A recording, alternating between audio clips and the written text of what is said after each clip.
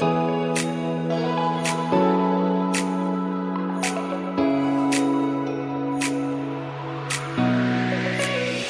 everyone. It's Ann Louise Gittleman here. Yet once again, my friends, I'm the host of the First Lady of Nutrition podcast, where, as you know, I tackle the most urgent and controversial health trends and topics with many of the world's leading experts in health, in wellness, and fitness.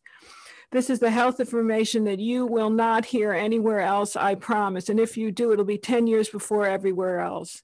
And my sponsors today are Unikey Health Systems and CS Health, who make this show possible every single week. You can find my specially formulated products at unikeyhealth.com, and do check out cs-health.com for Vitalica Plus, the only fully acclaimed sulforaphane product on the market, which I take daily as an internal sunscreen. And I also use their beautiful broccoli seed oil daily as a protective mechanism for my skin. Today, we're going to be challenging all the conventional wisdom surrounding autism, and who better to answer my questions than J.B. Handley, who's the founder of Generation Rescue, a nonprofit organization dedicated to autism recovery. J.B., why did you get interested in autism? My son was diagnosed in 2004, and like many other parents, you start a journey to try to figure out how best to help your child. And so he was diagnosed. And so what are the signs of autism, and why the heck is it so epidemic in this day and time? I only giggle because it's such a controversial topic. The signs for a parent when their child is young would be that they aren't speaking, that they aren't making eye contact, that they aren't engaging you in the activities that they're doing. If a parent was genuinely concerned about their child's behavior, they could go online and find something called the M-Chat for autism, and M-CHAT. It's like a 15-question test, and it's very quick and thorough. You can figure it out. So those signs start to manifest somewhere between the ages of 2 and 4. If they're not pointing, if they're not making eye contact, if they're not speaking, if they're late in development, those are all worrying possibilities of autism. My son was diagnosed right before his 2nd birthday. There's vitriolic debate around 2 topics. One, are the number of children today with autism larger than they were 20 or 30 years ago? And do you think they are? I think the science is unequivocal that the increase has been dramatic. And I think anybody, I'm 51 years old. I think anybody my age or older knows that to be true, because we were all in school back in the day and you didn't see anywhere near this number of kids. And more importantly, the science clearly shows that. I think the next giant question is causation. And as you're well aware, the debate there is also vitriolic, with many parents feeling that vaccines played a role or other environmental triggers played a role, and others arguing vehemently that it's more genetic. And what do you think? Well, I think in the case of my son, that he declined precipitously after his vaccinations. And the first book I wrote in 2018, called How to End the Autism Epidemic, walk through what I think is a very compelling scientific explanation for how a vulnerable subpopulation of children are at risk from the adjuvants in vaccines creating immune activation events in their brains during critical phases of development. So, and what would those be particularly? I mean, can you? I think aluminum is actually. Yes. I think we missed the fact that the aluminum, which is in a vaccine to agitate the immune system, is actually nanoparticulate aluminum, meaning it's man-made. And because of that, the macrophages in the body rush it to the brain, where it then sits and creates sort of a simmering infection. And there's pretty compelling science that walks through that entire process and how it takes place. And I think in this vulnerable subset of children, it's extremely problematic if it happens at the wrong time during their development. And so I wrote the book to try to explain to myself, frankly, what happened to my son. And so I can speak on his level, that with him, he was a normally developing child who then regressed, and the regression took place right after the vaccine appointments. And, you get immediately accused of being an anti-vaxxer, this and that. What's interesting about most autism parents I know, we were very compliant with the vaccine schedule. We did everything on time. We did exactly what our pediatrician told us to do. We were the farthest thing from, anarchists or outside the box thinkers on this topic. It took the experience of watching our son literally disappear before our eyes to wake us up to the fact that something may not be right. So, and I recognize that different parents of children with autism have different views as to what happened. I can only share my own experience. So you have 3 children. Was your son Jameson the only child that was affected? Yes, my oldest son was certainly affected by his vaccines, but the biomedical intervention that we did with him pretty much brought him right back to normal. Whereas with Jamie, it was a much more extreme case. And, interestingly, Jamie had significantly more rounds of antibiotics in his first 2 years of life than my older son did.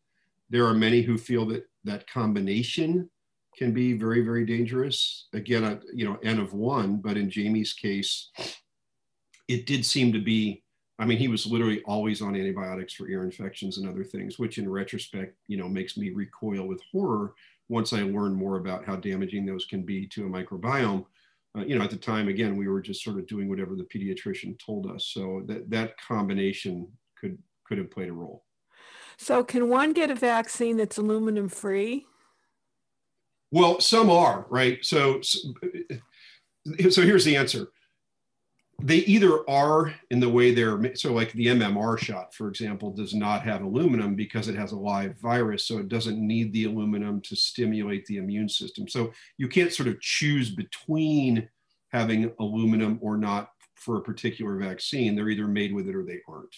Most of the childhood shots have them because most of the childhood shots are a killed virus that you need the aluminum to kind of, maybe there's something safer, but right now, aluminum is the thing used to agitate the immune system to then recognize the antigen, which is what we call, whether it's diphtheria or hepatitis B, whatever it might be, the antigen that's in there. So the aluminum plays a critical role to the vaccine working, but it sort of makes sense that if something can agitate the immune system in a meaningful way, is it possible that autoimmunity could become too extreme and create real problems? And it was really the subject of my 2018 book, which was, yes, in certain children it can, because that aluminum sort of gets stuck in the brain and creates what's known as an immune activation event in the brain's immune system, and dangerous things can happen. So I'm so interested in aluminum because, JB, I wrote a book called Radical Longevity, which really points a finger to aluminum as being a trigger for Alzheimer's. Yes. So it's a big problem, to say the least. It is. And yeah, Dr. Chris Exley, yes, out of Keele University, is sort of the foremost neurotoxicologist who, it sounds like you're familiar with him. So he clearly understands the link between aluminum and Alzheimer's. And obviously there's the ionic aluminum that's sort of present in the world, which has its own set of dangers, but we may have mistakenly turbocharged that through creating this adjuvant for certain shots, because again, it's a nanoparticle. It's a man-altered form of aluminum that the body cannot recognize at all. So what does it's very hard to get it out. Well, that's going to be my next question to you, and we're going to talk about your newest book, which is An Autism Miracle, in a bit. But in terms of how to end the autism epidemic, do you give a protocol for getting out the aluminum and other adjuvants? Yeah, so I'm just going to defer to Professor Exley at Keele University. Sure. He claims that chelating aluminum out of the body is very difficult, but that the only way that he has been able to scientifically show it happening is with water with a lot of silica in it, naturally there, bioavailable. And so he literally recommends people drink like a liter of Fiji water a day because Fiji's high in silica. Yeah, there are other brands, I'm sure, by the way. I'm not promoting a single brand, but he claims that the only thing he's been able to measure aluminum coming out of the body is when people drink silica water that is, he says you can't take a silica supplement You got to drink it in bioavailable water. Form it in a liquid form. And I'm aware of that. And there are all kinds of recipes online of Yeah, water, which I can't say. So that's what he says. I don't have an opinion about it. I think that, the recommendation that I make in the book is that, I'm sure a lot of your listeners know that the vaccine schedule between the mid 80s and today has more than trebled in terms of the number of vaccines we give to kids. And so, I make two relatively simple recommendations. The first is that we aggressively screen for this vulnerable subset of kids in advance of their first vaccine, because I think we know enough about the children who are more likely to be at risk, like my son. And who would they be? I mean, how would I think the simplest who they would be the child of any mother with a host of autoimmune disorders already in place, right? So you'd kind of go down a checklist, and that'd be a red flag. And then the other one is a little more complicated, which is that there's a mitochondrial component to the risk with these kids. And so you do a blood test that basically measures like how healthy the mitochondria are. And if it falls below a certain level, that child's at a much higher risk. And I go through how there's actually some really, really mainstream intelligent scientists who understand this at the Kennedy Krieger Institute, which is part of Johns Hopkins. They understand that mitochondrial dysfunction and bad reactions to vaccines are highly correlated. So you could do the testing in advance. And then the other thing I recommend is that we simply return to the vaccine schedule from the 1980s. I love that. Yeah, so, I mean, not, that, and as you know, that makes you an anti-vaxxer, even if you're recommending like a more moderate schedule. So I do throw out some ideas in the book for how to reduce the numbers of kids who are affected. It sounds like you're a bit on the same page as Robert F. Kennedy Jr., who is also a guest on my podcast. Yeah, no question. I think he's one of the more informed advocates on this topic probably in the world. And I greatly appreciate his willingness to use his platform and absorb an unbelievable amount of public flack and keep talking. He's a heroic person, to say the least. Yeah, I deeply admire him. I do too. I'm with you on that. So what is the story, without getting into too much detail? What happened with this Dr. Andy Wakefield and the vaccine conundrum? Well, Wakefield was a gastroenterologist in Britain, and he started having parents come in who all seemed to have children that shared two things. They were suffering from relatively extreme gastrointestinal distress, which is why he ended up seeing them. And they had autism. And this was sort of fascinating to him as a physician because he'd never seen this kind of gut problems before. And so being a curious gastroenterologist, he studied these children intensely. Andy Wakefield actually effectively discovered a new form of GI distress with a very complicated name known as ileocolonic hyperplasia. And he was the first to report on it, study it, understand it. And one of the papers that he wrote about this issue was what's known as a case series, where he saw children in succession having this GI distress problem. And he made a note of the fact that of the 13 children in that study, 9 of the parents reported that the autism came soon after their MMR shot. And that sealed Andy Wakefield's fate for eternity. It's interesting because people always talk about, oh, Andy faked the data, made up this, did that. Anybody could read the paper and realize that the only thing ever said in a paper by Andy Wakefield about the MMR was that parents said the autism happened after the shot, right? Like that's literally it. So he held a press conference soon after that paper was published, and he expressed concern about MMR. A high pedigree doctor writing a paper in the Lancet Journal from a great hospital was a grave threat. Yes. It was a grave threat. And so It's interesting. Dr. Wakefield's paper, this controversial one, is still cited all the time because it's really a paper in the field of gastroenterology, right? That's the important point of the paper. It's all about these children and their bowel distress. And we now know it's common knowledge that children with autism have significantly higher rates of GI distress. So Andy was the first to point that out. His fate was sealed by mentioning what the parents had told him about the correlation to MMR. No and good. He's never been able to recover. No good deed goes unpunished. But what I'm wondering about, and maybe you could shed some light on this, why is there such a visceral response to the vaccination issue? Is it because parents feel guilty that they could have put their children at risk, so they deny all the evidence that shows that some children can't tolerate certain vaccines? Well, it's vicious out there. You're aware of that. It wasn't vicious in 2005 when I first started talking about this topic. It wasn't vicious. In fact, mainstream reporters were willing to report on it. Larry King was willing to have me on his show as late as 2009 to debate pediatricians about it. Mainstream publications would publish articles wondering if this might actually be true. And I think we forget that the debate has really taken on this more explosive vibe lately. And so I think it's not reasonable to think that it's just the parental guilt playing a role, because that is, I think, a part of it.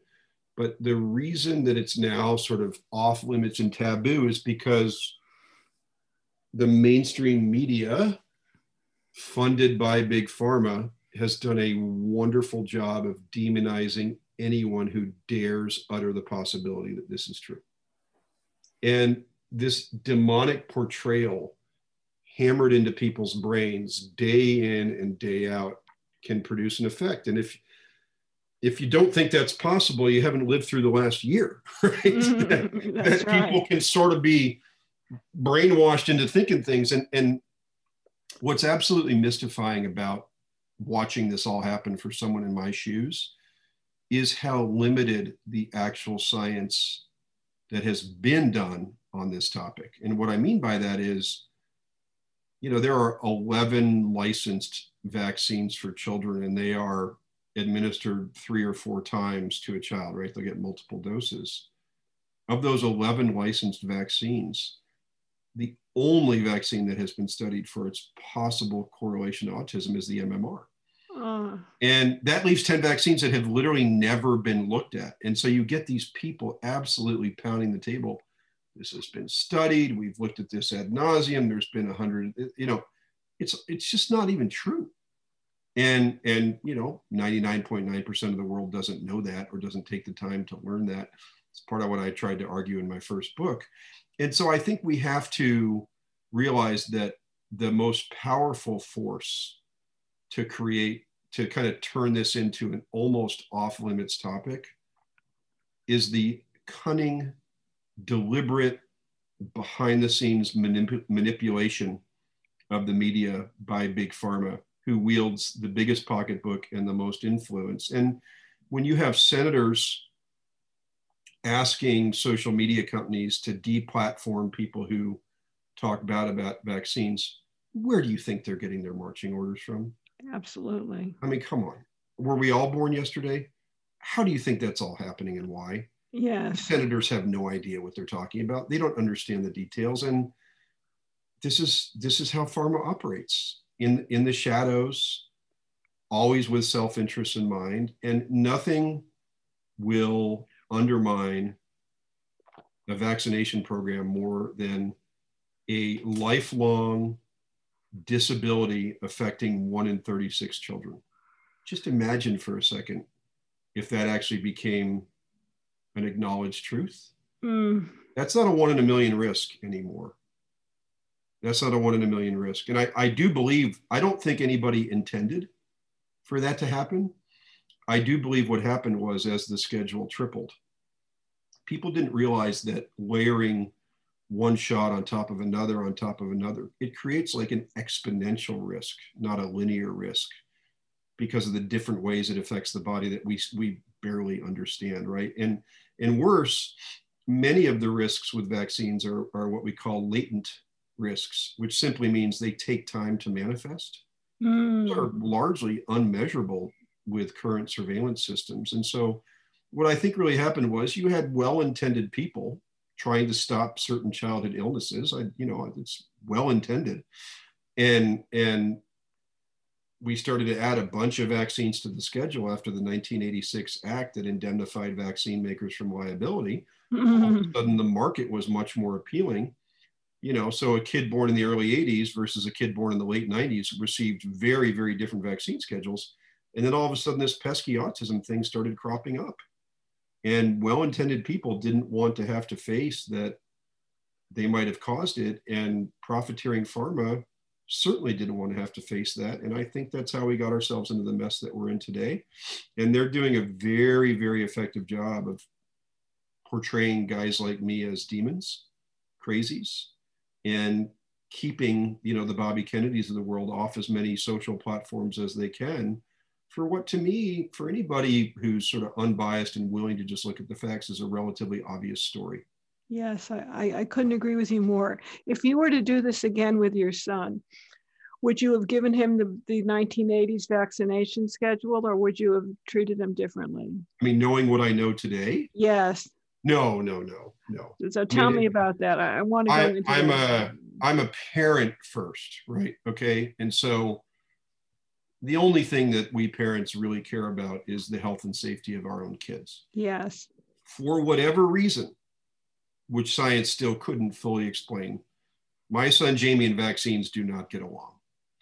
And so I think every single vaccination is a risk-reward decision at an individual level.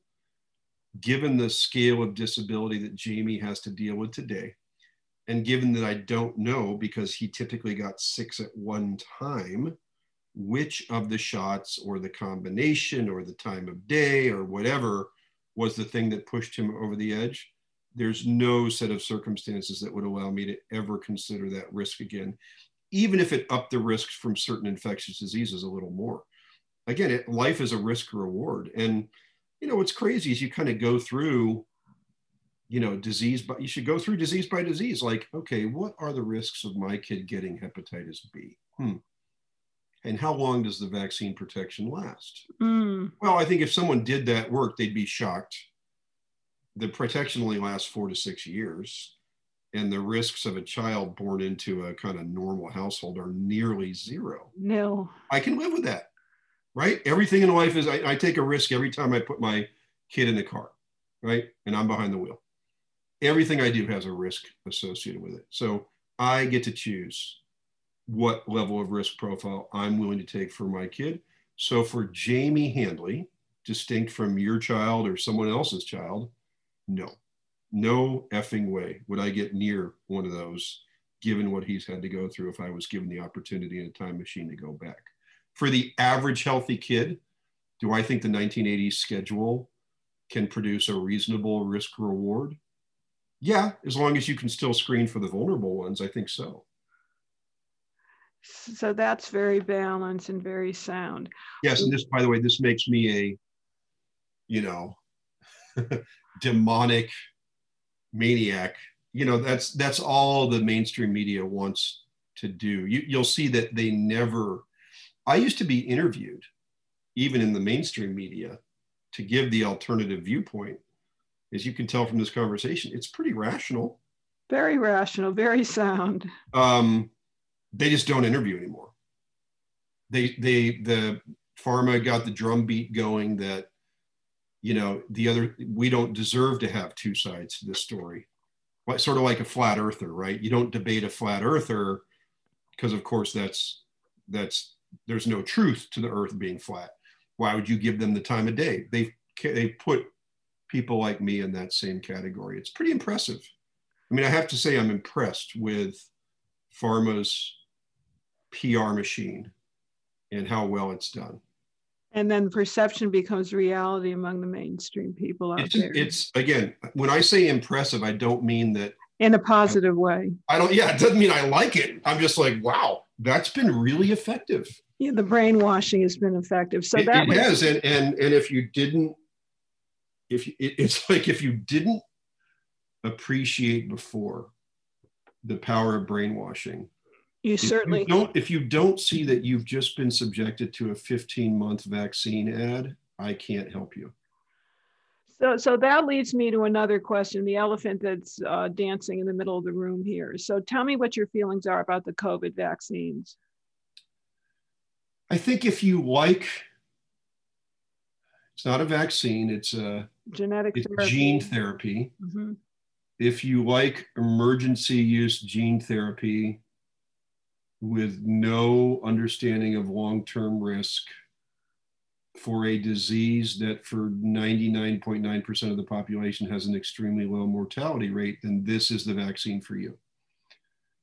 If, on the other hand, you're able to calibrate risk and reward, and you like to actually read the science, I think what you would discover is that we don't know if the vaccine reduces transmissibility at all. And so if you think you're doing this to keep you from being someone who is a vector to pass the disease on, the science hasn't shown that it has any bearing on that. I think it's reasonable to say that there is some proof that the severity of the illness is reduced in people who've taken the vaccine. I think it's safe to say that's true. And so what I would say is, I think that people in the there are a group of people who probably do face a 5 to 7% risk of death if they get COVID. Mm-hmm. There are. I personally believe that, I should say. Mm-hmm. They're north of 70. Yes. They're obese. They have diabetes. Yes. If I had those 3 criteria, I would probably think about it. I really would. Because once you're dead, right? And so, I've said before, like, if some disease came along that was killing half the people, and I could take a vaccine that was killing 5% of the people, I'd probably take the vaccine, right? I'm willing to do the math. So I think there's a very small population for whom the vaccine could well make sense. I think this idea of rolling it out to healthy adults is insane. And I think that one of the things that is really underappreciated right now is the people who already got COVID who are getting the shots. Mm-hmm. You're really messing with, there's all kind of complex things that can happen that real immunologists already understand. I think the latent risks to the vaccine is a total unknown. Mm-hmm. And I would just say to a parent, I'm the parent of a 22-year-old, an 18-year-old, and a 14-year-old. I don't understand what set of circumstances would make it reasonable to give shots to kids in that age group based on the math. Flu is a much greater killer of children than COVID ever was. Mm-hmm. So that whole risk reward and knowing the IFR and appreciating that this is an emergency use authorization and on, some people just seem blind to that. They just want to get the damn thing and get their freedom back. What an amazing consumer product. Hey, if you pay $200 to us, you will get your freedom back. That's even more potent than like caffeine. You know what I mean? Like that is a potent sale. So needless to say, I am not a fan. So why, getting back to autism, a question just popped in my head. Why is it so much more prevalent among males? The best theory that I've heard, it's a theory, I just want to be really clear, is that testosterone accelerates the toxicity of aluminum and estrogen protects. Whoa, would you repeat that? That's worthy of repetition. Yeah, that testosterone, which is obviously present in males to a much higher degree than females, accelerates the toxicity of all heavy metals. That's actually a fact. The part about testosterone accelerating toxicity, and you can do that in a petri dish with brain cells and testosterone and mercury or aluminum. So that part is actually factual. Whether that's what's happening in the human body, and that's why 80% of the cases are boys, is still that's conjecture on my part, but that's the best explanation that I've heard for what is a very large gender disparity on the number of cases. And didn't we go, wasn't, I mean, I remember the original stats. It was something like 1 in 300, maybe 10, 20 years ago, and then it popped. Oh, no, it's more extreme than that. So in my book, How to End the Autism Epidemic, I actually do something that nobody seems to do these days, which is dust off like the very, very comprehensive prevalence studies done in the late 70s. Like for whatever reason, South Dakota did this like comprehensive look at the whole state, which is a small state. It was 1 in 10,000. I mean, very, very legitimately 1 in 10,000. We're talking about a disability that you don't miss, okay? You don't miss autism. It isn't something that gets missed. 1 in 10,000. And I go through this in detail because there are these, they say things that just have no basis in fact. There are these apologists who claim it's always been there at the same rate. We've always had this many people affected by autism. There's just a natural level. There's just nothing to support that contention. And what happens is we lose sight of these things over time, right? Because they're drilled into our head. I mean, most people who went to medical school in the 70s and 80s and even early 90s, they'd never met someone with autism. They never, if you ask a kid today, like my kids, they know dozens of kids with autism. Yes. Right? Like it's, in a way, it's great because they treat them so much better. But in a way, it's tragic because there are so many more. So we're literally talking about, I have a whole chapter on this, and I cite many, many papers that anybody could go look up for themselves. You're going from 1 in 10,000 to 1 in 36. Unbelievable. And you have these jackasses trying to say, it's always been this way. Meanwhile, special education wings of schools are bursting at the seams. And then they'll go down this path of, well, that's just parents seeking services. I'm like, are you out of your mind? Do you think any parent would want to seek services for their child if they didn't need it? Exactly. Like, is that really how parents work where you come from? It's a genuine and real massive rise. And it's sad and confusing. We've gone from World Autism Awareness Day to World Autism Appreciation Day. They're trying to move us into this like acceptance phase. Now, don't get me wrong. I'm the parent of a child with autism. I deeply want him to be accepted. So I get it. But the whitewashing of history and how dramatic prevalence has risen is deeply disturbing. So your latest book is called Underestimated, an Autism Miracle. Can you explain that title to my listeners? What is so miraculous about your son, who truly is miraculous? My son, at the age of 17, he's now 18 and a half, at the age of 17, he presented as someone with autism who was unable to speak, who had mannerisms, just the way he moved, where you would quickly be able to discern that he was a special kid. He had meaningful outbursts where he would stomp and moan and wave his arms and ultimately hit his own head with his hands when frustrated. He had what my wife and I kind of called the real autism, if you will, right? And I don't mean that to be rude to anybody who's got an autism label, who's in college and living on their own, but there's a very wide range of how autism presents. And Jamie is in the 40 to 50% of people with autism. That's about 3 to 5 million in the United States alone who don't speak. And when I say don't speak, Jamie could say, I want juice, shower, please, go car, kind of things to get basic needs met, but no capacity to have conversation or express emotion or anything through his words.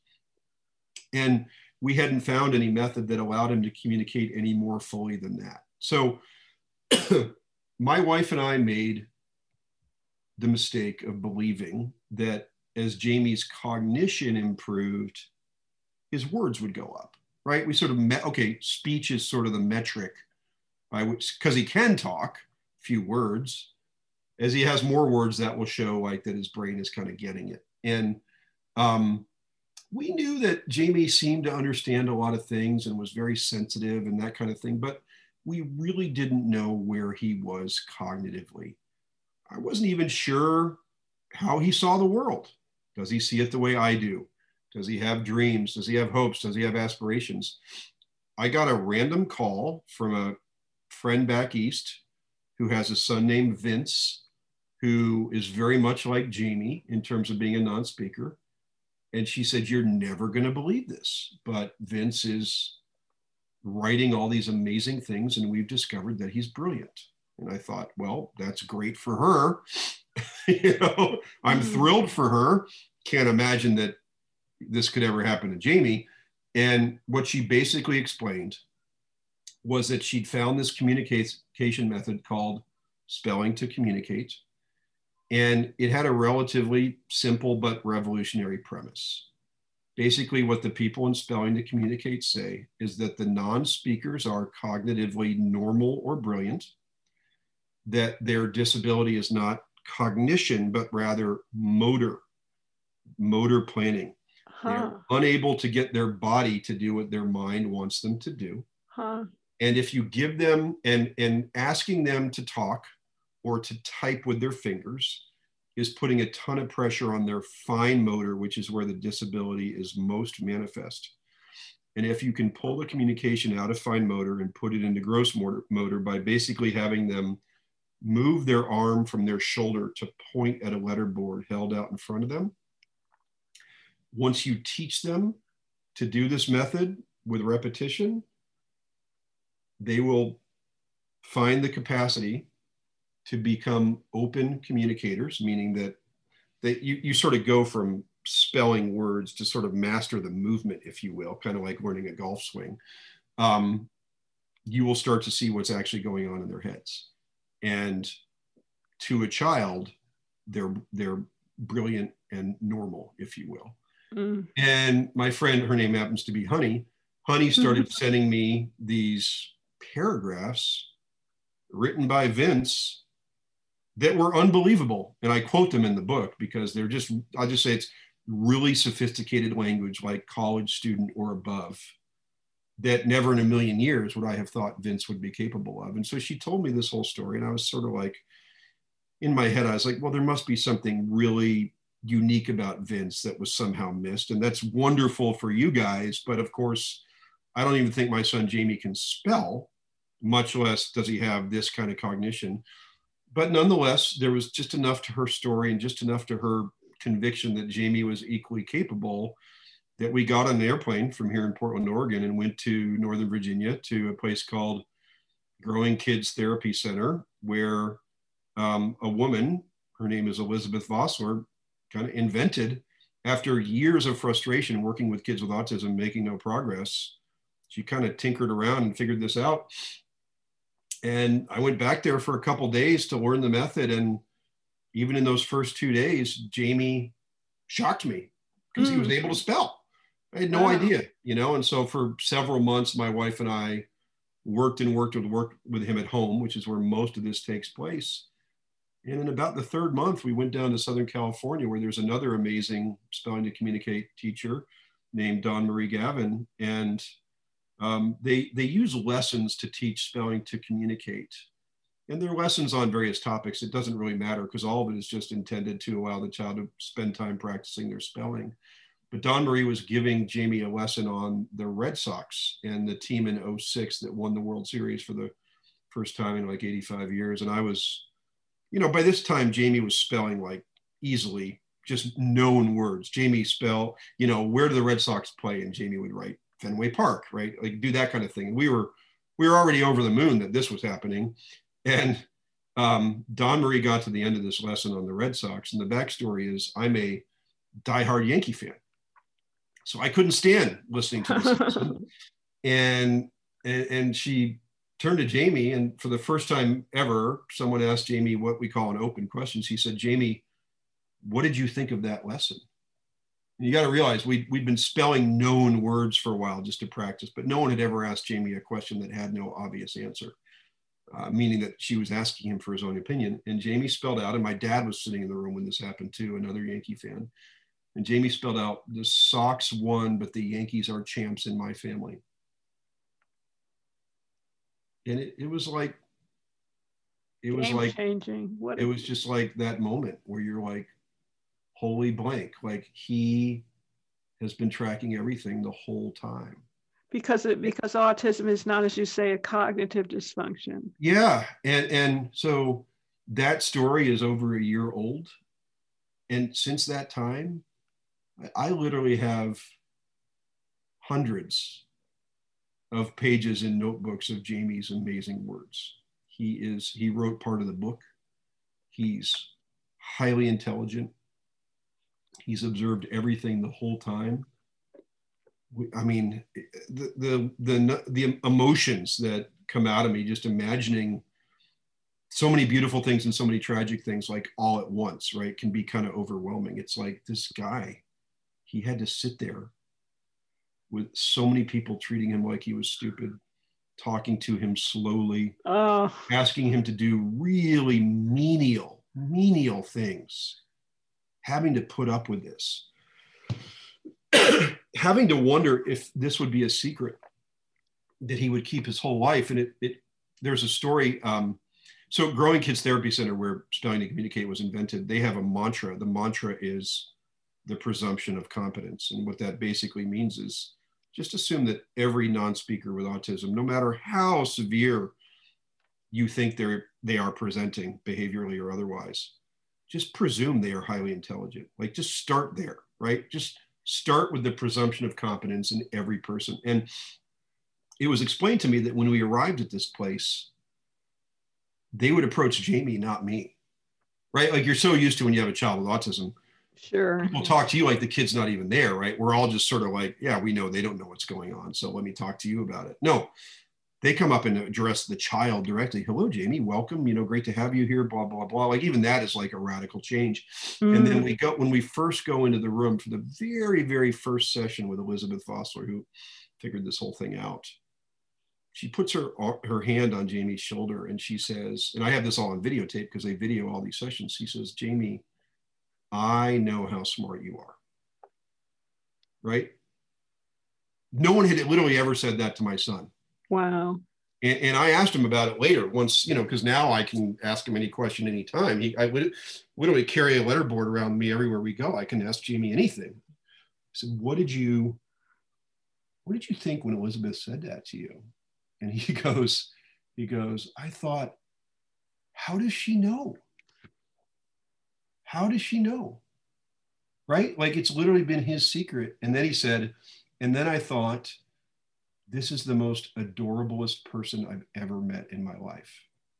And I'm telling you, you should see these kids when they see Elizabeth. The love and gratitude that they have for her. Like, I got to witness it myself. It's such a beautiful thing because they rightly view her as like their savior, the one who believed in them. And this is an interesting thing with Jamie. He knows exactly who believes in him and who doesn't. He can pick up on it. Even at his school, not all the teachers are on board. He knows exactly where everybody is and how they think about things. How impressive. It's remarkable, yeah. And he needs people around him who believe in him, as you can imagine. Of course. But it seems to me that everybody should read the book Underestimated. Don't you agree? This is not just for parents of autistic children, but for parents of all kinds of children with any kind of disease or dysfunction where there's been no cure. Yeah, I mean, of course I would agree. It's kind of self-serving of me to say that. But what I would say is, like, if you went on Amazon right now to look up the book, you can read the 5 stars for yourself. And what I would say is it's a really short read. It's an intensely emotional journey. Even my most stoic friends admitted that they cried throughout, but it's tears mostly of joy, because I take people through my own emotional journey step by step. And I think, and I've heard, I talked to a dad who has two neurotypical kids, and he was like, maybe you don't realize, but he said, even for me, I wanted to sit down with my kids and sort of say, like, hey, as parents, what are we missing? Like, am I underestimating you? Like, Yes. And I think for me, obviously, I really wrote it for other parents who are in my place, in my shoes, so to speak. And the way I describe it is, it's a little bit of a hope bridge, because I needed that hope bridge. If you're not the parent of a child with autism, it's hard to appreciate how many hopeful moments have been dashed. And many of us, by the time our kids are in their late teens or early 20s, I don't want to say that we've given up, but we've sort of accepted our fate because we're not willing to hope again. Sure. I had pretty much gotten to that point, and this woman, Honey, was a bridge of hope for me, gave me just enough energy to make that phone call to go have that appointment, right? Because she basically said to me, I was so disbelieving that Jamie, my son, was going to be like her son, Vince. I sent her video of Jamie the night she told me the story, almost to say, like, see, you can't do that. And she wrote me back, oh, Jamie's so handsome. He's so present. He's doing better than Vince already. I'm sure he's in there. This will definitely work for him. And I was like, that's not what I wanted to hear.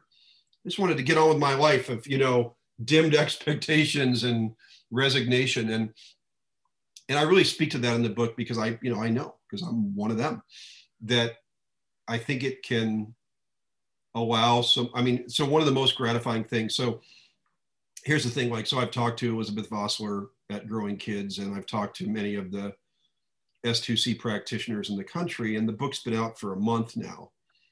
They've been bombarded, right, with phone calls and new patients. And just last night, Elizabeth told me that one of the most gratifying things for her is the number of kids, I say kids, the number of people with autism in the 20 to 30 age group who are showing up with their parents. I talked to a practitioner in Tampa, Florida.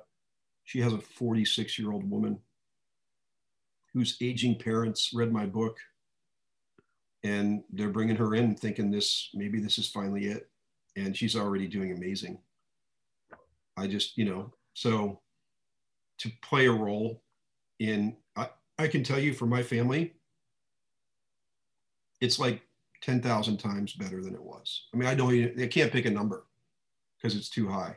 The quality of life for my entire family because of this change with Jamie is indescribable.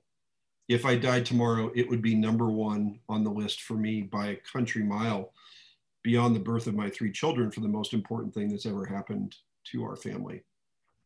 And so to think that the book is playing a role in making that possible for others is kind of all I need. It's a game changer. You can't find words. I mean, here's how I would put it. I went from not knowing if Jamie even had dreams to now knowing that he wants to go to college. And not only that he wants to go, but that's a legitimate, attainable dream. By the way, he's not the pioneer. There are other people with autism communicating on letterboards who have gone to college and made it work. I went from trying to guess how we were going to help craft the next 50 years of Jamie's life to just being his errand boy to help make it all happen. What greater joy could a parent have than helping their child realize their clearly articulated dreams? So how can we help you get the word out, JB? Not enough people know about this. That's what I'm thinking. I think you're doing it. I think just having me on this show, I can tell you that every time I make any kind of media appearance, somebody either has a non-speaker themselves or knows someone who does and feels compelled to reach out to them. And once you've read the book, it's a transformative experience. And so if you're listening right now and you yourself have a non-speaker, just read it. And if you know someone who does, please buy them the book, send them the link, just give them that opportunity to spend those 2 hours, because when you come out the other side, you get it. And people are taking action all over the country to help their kids right now. So the book, once again, my wonderful listeners, is called Underestimated: An Autism Miracle by J.B. Handley and his son, Jameson Handley. And it's an incredibly moving and inspiring story about a quest to finally be heard. Thank you so much. God bless you.